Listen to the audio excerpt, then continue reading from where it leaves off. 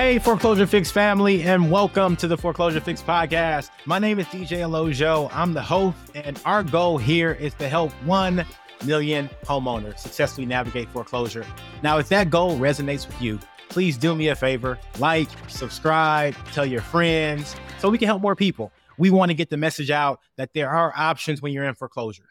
I am fired up about today's guest. It's one of my friends who I have known for a while, 16 years. It makes me feel a little old, but it is my good friend, Dr. Nikki Blacksmith. Nikki, welcome to the podcast. How are you doing? I am good. I'm so excited to be here. Thanks for having me. I had to bring Nikki on the podcast because she is definitely one of the smartest people I know. I affectionately call her a cool nerd, but she knows a ton about the decision-making process. She has an extensive background and a PhD in industrial organizational psychology from George Washington University. And she actually did her postdoc work at the Army Research Institute for Social and Behavioral Sciences, where she studied the decision-making process for soldiers. So what more kind of important group of people that we can use to say, hey, let us get a better understanding of how people who may be in challenging situations or stressful situations make decisions. So today I'm excited to have her on, and we're going to dive deep into what the decision-making process looks like for folks who are experiencing a traumatic experience. And for those of you who don't know, sometimes foreclosure can be a very traumatic experience for the homeowner. And so, Nikki, help us understand what goes on in the mind of someone when they have to make a difficult decision. Of course. So decisions are very complex. There's lots of reasons why someone might make a delayed decision. The good news is that there's been lots of research and some of it is mine. So I'm going to talk a little bit about it. But first, I want to break down 3 different reasons why, or like explanations for delaying a decision. One is decision avoidance. So that's the typical like procrastination. Like you want to pretend that it's not happening, therefore you're not making a decision. I'm not going to talk about that one because that one's probably the least likely or reason for this particular, delay of decisions. But there's also implementation delay. So you make a decision, but then you have a hard time actually going through and going forward with it. What I want to talk about today is decision inertia. That means that the people are trying to make a decision. They're not trying to avoid it. It's just really difficult, and therefore it keeps getting delayed. And this is usually what's most common when it comes to making difficult decisions. I studied what we call least worst decisions, right? So there's people who have options and none of them are a good option or the best option. Both options suck. And therefore, it's really difficult. You have to choose which one is the least worst of the options that I have.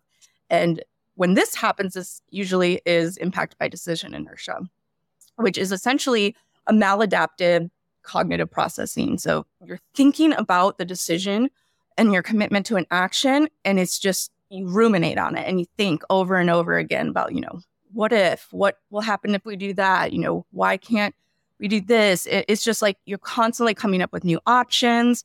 You're thinking about the potential consequences. And these types of decisions are usually characterized by uncertainty and unpredictable events. So you can't really say what's going to happen in the future. They're accompanied by a lot of risk. So they're pretty high stakes usually. These aren't just, what am I going to have for lunch? There's a lot of ambiguous or incomplete information. So when people make decisions, they want, usually we characterize good decision-making by bringing in all the necessary information and then using that to make a decision. Well, in these cases, there's a lot of times you don't have all the information, or the information that you have is very ambiguous. And also these kinds of situations are typically time-bound. So you have to do it within a certain time frame, but the situation changes and it's dynamic as it goes on. So it puts the person in a very, very difficult position where there's no very clear path to say, okay, option A will lead to this and option B will lead to that.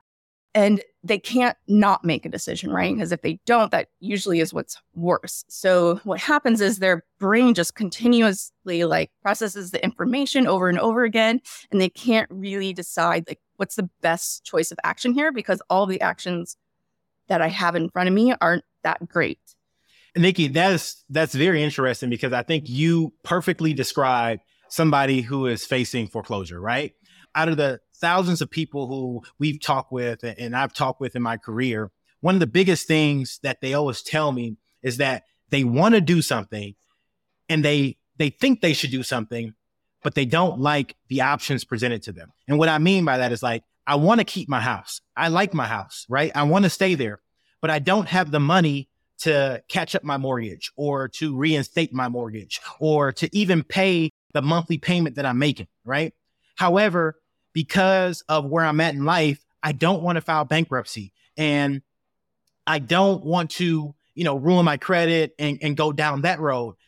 And then I also don't want to sell my house because I want to keep my house, right? And so they go back and forth between all these different options of what they could do or what they should do, and they end up doing nothing while the time clock just kind of ticks away and ticks away and ticks away. And so I didn't know it was called, decision inertia. I just thought it was like, hey, you need to, either get off the pot, piss or get off the pot, that kind of whole thing. But at the end of the day, that's the exact cycle we see a lot of homeowners in and a lot of borrowers in when they are trying to figure out what to do in that stressful foreclosure or pre-foreclosure situation. I think the key thing that you mentioned is that these aren't people that don't want to make a decision or trying to procrastinate. They know they have to do something. They want to do something. And it's the processing of the information that stops them, not necessarily like the desire to make a decision. They want to make a decision. They want to move forward. It's just really difficult with the information and the not great options in front of them. Absolutely. So you paint a picture of somebody who has to make a tough decision. They are not making that decision because they are ruminating or ideas and different scenarios are percolating in their brain, right? Yep. And so what things can someone do if they're in that situation and they have to make a decision? Like, help me break down or help me understand the process to make the most optimal decision or a better decision than just kind of not doing anything. So in the psychological literature, I'm going to get a little nerdy on you here. We think about this in multiple ways. When I was at the Army Research Institute, we just call it ARI because it's a mouthful, but I worked with a couple of my colleagues, Neil Shortland, who's actually in Massachusetts. This is his specialty, is decision inertia, but he focuses on emergency responders and military situations. What we wanted to do is look at soldier decision making, right? Because what's happening is there's no known battlefield anymore. In the past, we used to say, okay, here's the territory. We can map it and see where the hills and the trees and, where the spots that we can hide. But now it's cyber war, like everything is unknown. It can happen anywhere and everywhere. And they want the soldiers to feel more empowered to make decisions. So we did a study where we gave the soldiers a situation where they had to make a decision, and it was a least worst decision. Basically, neither option was good. So if you think about like just most simplistic thing would be they're, in war, they want to, they have an enemy and they're targeted. But if they go after this enemy, there will be negative consequences for the civilians. So they're trying to avoid that. But if they don't do it, then the enemy gets away. So that's like either way that both outcomes are bad. And so how do they make a decision? Well, there are if you think about people, everybody's a little bit different, right? And there are two types of people, but two different like approaches to decision making. So one is the approach orientation. So people want to accomplish the goals. So in that case, the person would probably, target the enemy and go after it. Whereas then there's the other person who is more avoidant. So they want to avoid any bad outcomes. So then they would go for the other option. So there's not one right like path or the way people do things. You have to take into consideration like who is the person that's making that decision. And we actually manipulated status and power. And I think this is relevant because, tell me if I'm wrong, but when you're in the decision of foreclosure, you're probably head of a family. You're making decisions for other people. You're accountable. And that puts added stress onto the situation. 100%. And so this is the same thing with the study that we did, is that you would think that if they had more power, they would be more likely to, it would make the decision easier for them to make. But it actually makes it harder because they feel more accountable. They have to think about how it's going to affect other people. And it just makes it it adds more information in there for them to ruminate on. So one is just kind of like understanding yourself and your preferences and how you approach situations. The other part is more about like situation, like what can you do?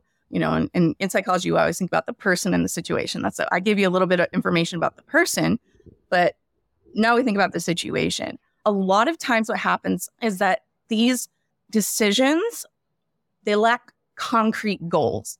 So somebody might be approaching it and then just kind of like, I'm just going to try to do my best versus I'm going to try to accomplish X. So if people have more concrete goals, like what they're trying to do, like I want to, make sure that we save X amount of money and put aside, and that might help guide their decision. And these are terrible examples because I'm not super familiar with the process. The idea is get something attainable, like that you can measure a goal. Whereas if you just say like, I want to get out of this situation, that's very ambiguous. There's no direction to go in, and it makes it harder to make a decision. So let me bring it home for our listeners as it pertains to their specific situation. So what Dr. Blacksmith is saying, if you are in a situation of decision inertia, where you're up against foreclosure and you have to make a decision, you have two types. You have the approach and you have the avoidance, right? So that's the person. But when you have a concrete goal, I think it helps you make your decision, right? And so if you're in foreclosure, there are two goals that you have to choose from. The goal one is to keep your house, and the goal two is to sell your house, right? And so if you are in the mode where you don't know what you are going to do or what you want to do, the first thing you should do is make a decision between, yes, I want to keep my house, or I want to let go of my house, right? And so if you want to keep your house, well, that's a very different line of thinking, a different mode of execution, a different mode of operation, different outcomes. However, if you know that you want to get rid of your house and you don't want anything to do with it, that is, again, a very different mode. And so the first step is if you can make that decision between I want to keep my house or I want to get rid of my house, it puts you in a better position, a position of power to then say, okay, I can then make the next step. I can then get out of this stage of thinking and going back and forth on different ideas to now I can make a decision. And so I think that that's the other thing. One of the things that you said with the least worst situation, and I think a lot of times people who are in foreclosure do find themselves in a situation where they feel like it's a least worst decision because a lot of times they feel powerless and helpless, right? I've talked to tons of homeowners and work with homeowners where they say, I feel like I'm letting my family down. I feel like a failure. And so in addition to having to make a really crappy decision that you don't want to make, you also have this mental baggage of I'm letting down a lot of people who I care about, who depended on me, who I gave my word to. And so that is the other layer of complexity that I think is added. And how does that kind of play into that process as well? Yeah, that's exactly what I was talking about when we have to think about, it might just be a family, a lot of people think about power when they think of organizations and politics and stuff. But when you have a family, you have power, right? Because you're making decisions for other people. Yep. You're accountable. It might be a different type of power, but it's still power. And when you feel like you're accountable and your people are going to be judging your decision, it makes it more difficult, right? Because there's other people that you have to appease and make sure that it's best for them. And if it's a couple, let's say like husband and wife trying to make this decision, that even adds another layer of complexity because you have two people with equal level of power, hopefully, and they might not always have the same mental model or be on the same page about where it is they should go, which makes it harder then, right? Because then you have two people kind of going in different directions and there's tension or friction amongst the decision, but they don't really fully realize it because their mental model or the way they're thinking about it is different than the other person's. And they just haven't discussed that. So they don't know that they're like on a different page. This happens all the time with my co-founder and I at work. Like we're having a conversation and, we use a word and I'm thinking this word means one thing. She's thinking it means another. And we're having this conversation. We think we're talking about the same thing, but we're actually completely talking about different things. And it ends up where we're like going in circles and getting frustrated with each other. And so one piece of advice I would give is just to be like, lay everything on the table, like say what you're thinking about, what are you mentally picturing? What are the assumptions that you're making? And then get on the same page, because, if you're a husband and wife, you're essentially a team. It's not your traditional team, but the definition of a team is 2 or more people who are interdependent and have a shared goal. And so if you treat it like that, like, let's make sure that we come to a shared goal, and then we can do this together. Otherwise, they might think they have a shared goal, but in their mind, they have different schemas or assumptions or things. So that can also add an extra layer of complexity. So we have different people with varying goals, right? So we work with a lot of folks who are married, and the husband wants to keep the house. The wife doesn't want to keep the house. They want to start fresh, or whatever else may be the case. So you have different goals. So you're saying, lay everything on the table. Explain to your partner why you want to do whatever you think you want to do. Explain to them your concerns. Share with them your thoughts, right? And then, are you kind of bartering on kind of what the next step is? Is it just a negotiation? Is it just, help us understand what we can do to move past just the, I want to keep it, they want to get rid of it, right? We're at a crossroads. It is kind of like a bartering or negotiation situation, because what's going to happen is, if they don't come to agreement on what the goal is, then they're both going to be going in different directions. And therefore, they will never get where they're trying to go, which is the problem. And I see this a lot with founders that we work with. They start a company, they have ideas, but then their minds expand, different things happen, and eventually they have different mental visions of what the future might look like. They don't realize it, and then each one is going in a different direction, and therefore it causes conflict and friction, and they can't move forward. They're not making progress. So it really comes down to, can we get to a place where we both understand and agree with crystal clarity, like, what it is we're trying to do here? If you don't have a shared goal, it's going to be so hard to get to a place where you're both happy. So that's the first step usually, is coming to an agreement. Whether it's yourself, you just have to figure out, like you said earlier, like, what is the goal? What am I going to do? When there's more than one person, though, you have to have that conversation with somebody else and make sure you're both on the exact same page. So, Nikki, we talked about the decision inertia.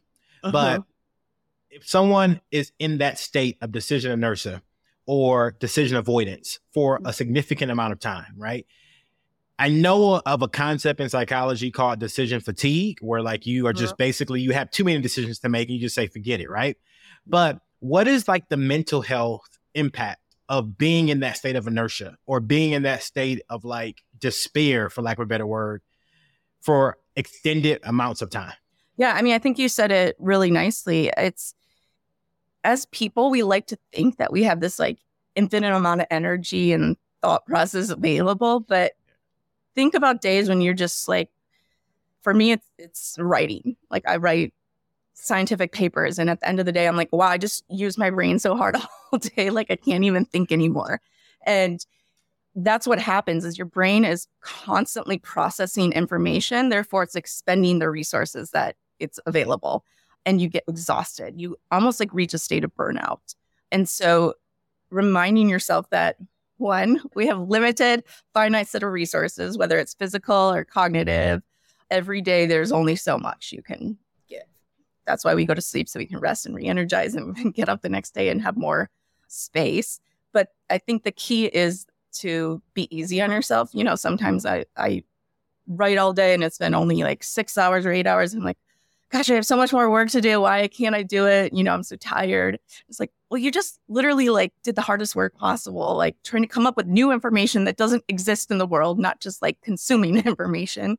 And so people need to do a little bit of reflection and just, cope positively and give space to realize that this is not an easy decision to make. This isn't an easy process.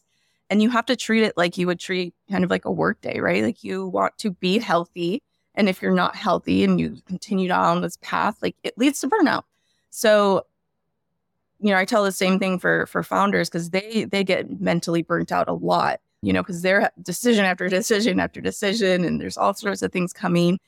Is that part of your job is to stay healthy, like, give yourself the sleep, the time to exercise. And when you do that, your brain functions better and it's easier to do those things.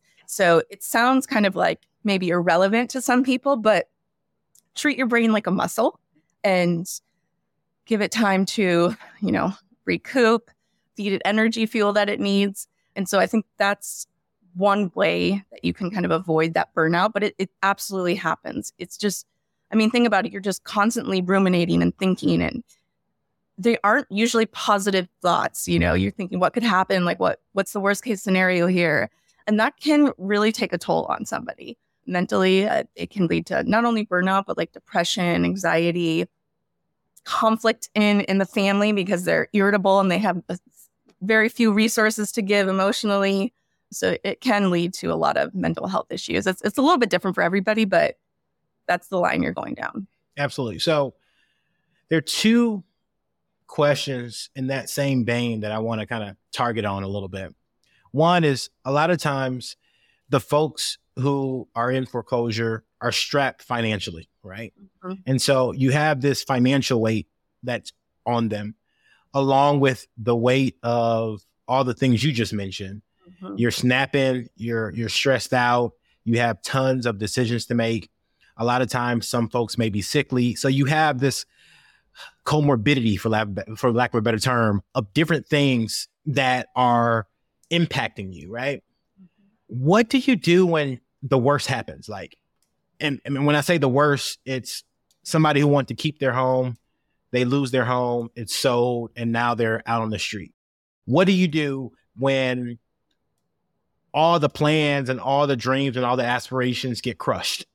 How do you bounce back from that? I know there's research on resiliency and there are things like that, but help our listeners just really figure that out, because unfortunately I've seen that happen and I don't know what to tell somebody in that situation besides, tomorrow's going to be a better day. That is a great question. It's something I think about all the time because I think, I work with a lot of founders and entrepreneurs and it's a very similar situation. Like if their company fails, it's like the end of the world, right? Like their dreams are crushed. They're out of a lot of money. They don't have the security you would have in a traditional job. And in that case, it's usually like, think about the bigger picture, right? No one who is successful has gotten there without some kind of major failure or disaster or anything. So it's just like one step along the way. And if you can turn it into a learning experience rather than I suck, I failed, everything's over. What can you do differently next time? And also recognize that you have a lot of agency and control over what happens next, which can be actually an opportunity sometimes. It might feel like it's, terrible, but when one door closes, another opens. So it gives you space to think about what could be next? How can I do things differently? But the key is to remember that there's agency and control and that it's just one blip in the bigger part of your life. Like your life is full of different episodes and eras and chapters and things that happen. And this isn't going to be forever, right? It's not forever. It's just, it sucks right now, but how can you learn from it and become a better person? My favorite story and probably overly used is the Michael Jordan.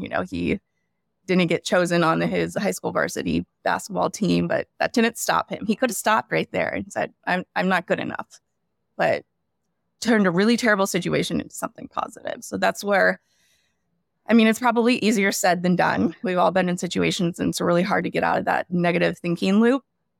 But if you can do it, it can empower you and help you. And I echo your sentiments there because the way I look at it is the situation sucks, but as long as you have breath in your lungs, as long as you are healthy, as long as you can, walk and talk and you have the will to change your situation or not let it happen again, you are in a great position, right? Because I know that there's somebody in a hospital room who has a prognosis that is, life ending, who would trade places with you 1,000 times over, right? And so, I try to paint that perspective, although it sucks. The situation is terrible and it's not easy and it sucks. But that perspective of I'm alive, I'm well, the future is bright, that mindset of this sucks, but tomorrow's going to be a better day, I think is so key.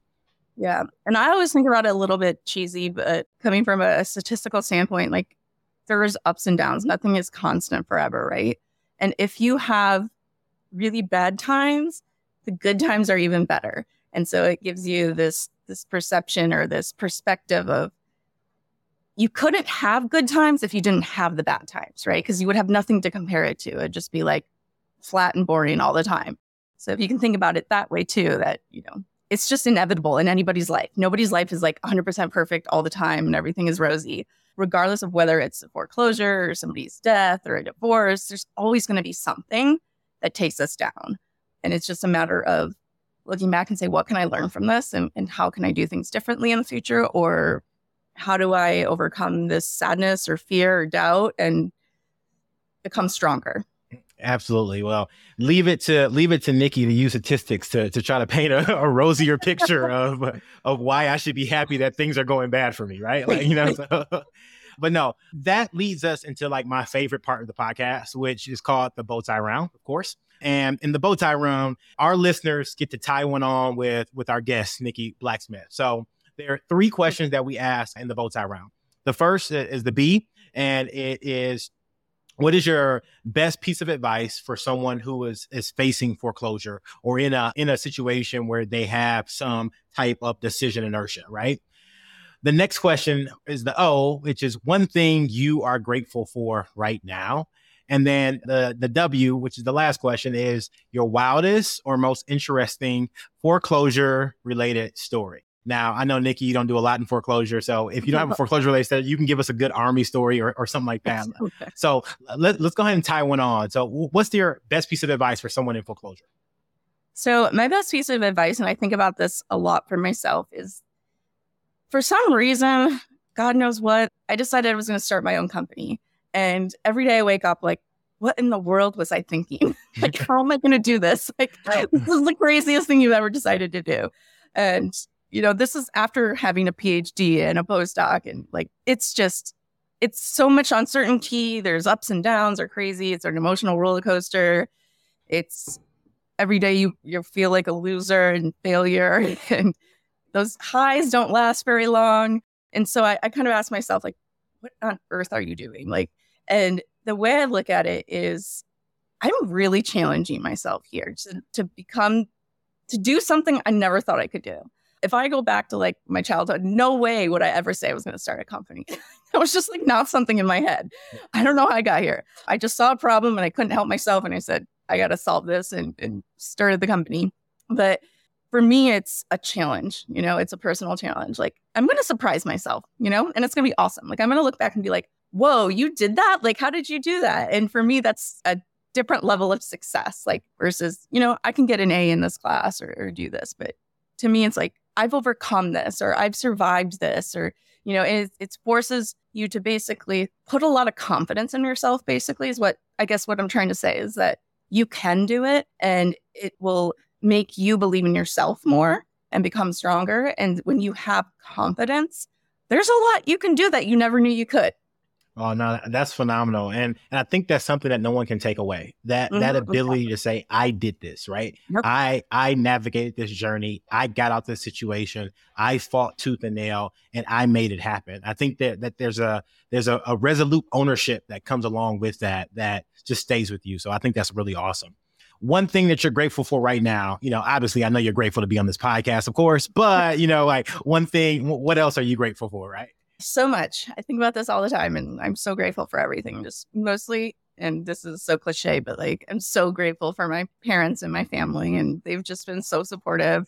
But, I had parents that never said, oh, you should do this or you should do that or become a lawyer, become a doctor. They were just like, what do you want to do and how do we support you to get there?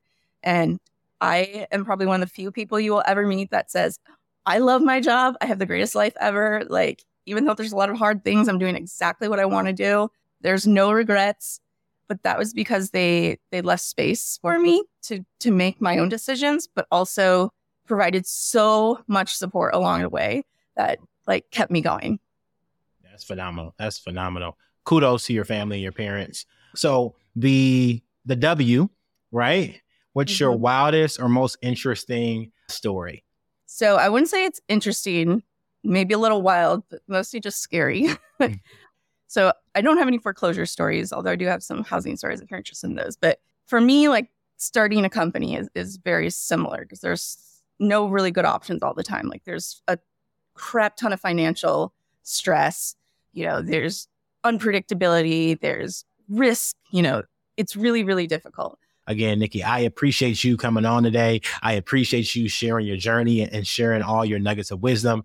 Please do me a favor and let our listeners know how to kind of get in contact with you, how to keep track of your journey, how to learn more about you and your organization. I think the easiest way is just find me on LinkedIn, Nikki Blacksmith. Connect with me, send me a message. We also have social media handles, but I'm not a huge social media fan. And so I'm just going to ignore that, even though probably my co-founders and my marketing people will kill me for it. But can you please let them know your company name? How about that? It is Blackhawk Behavior Science. And I'll actually, your audience can be the first to know that we are actually changing our name. And it is going to be Semeta. So look out for that in the future. Semeta Behavior Science. What that means is that we look at systems at a meta level.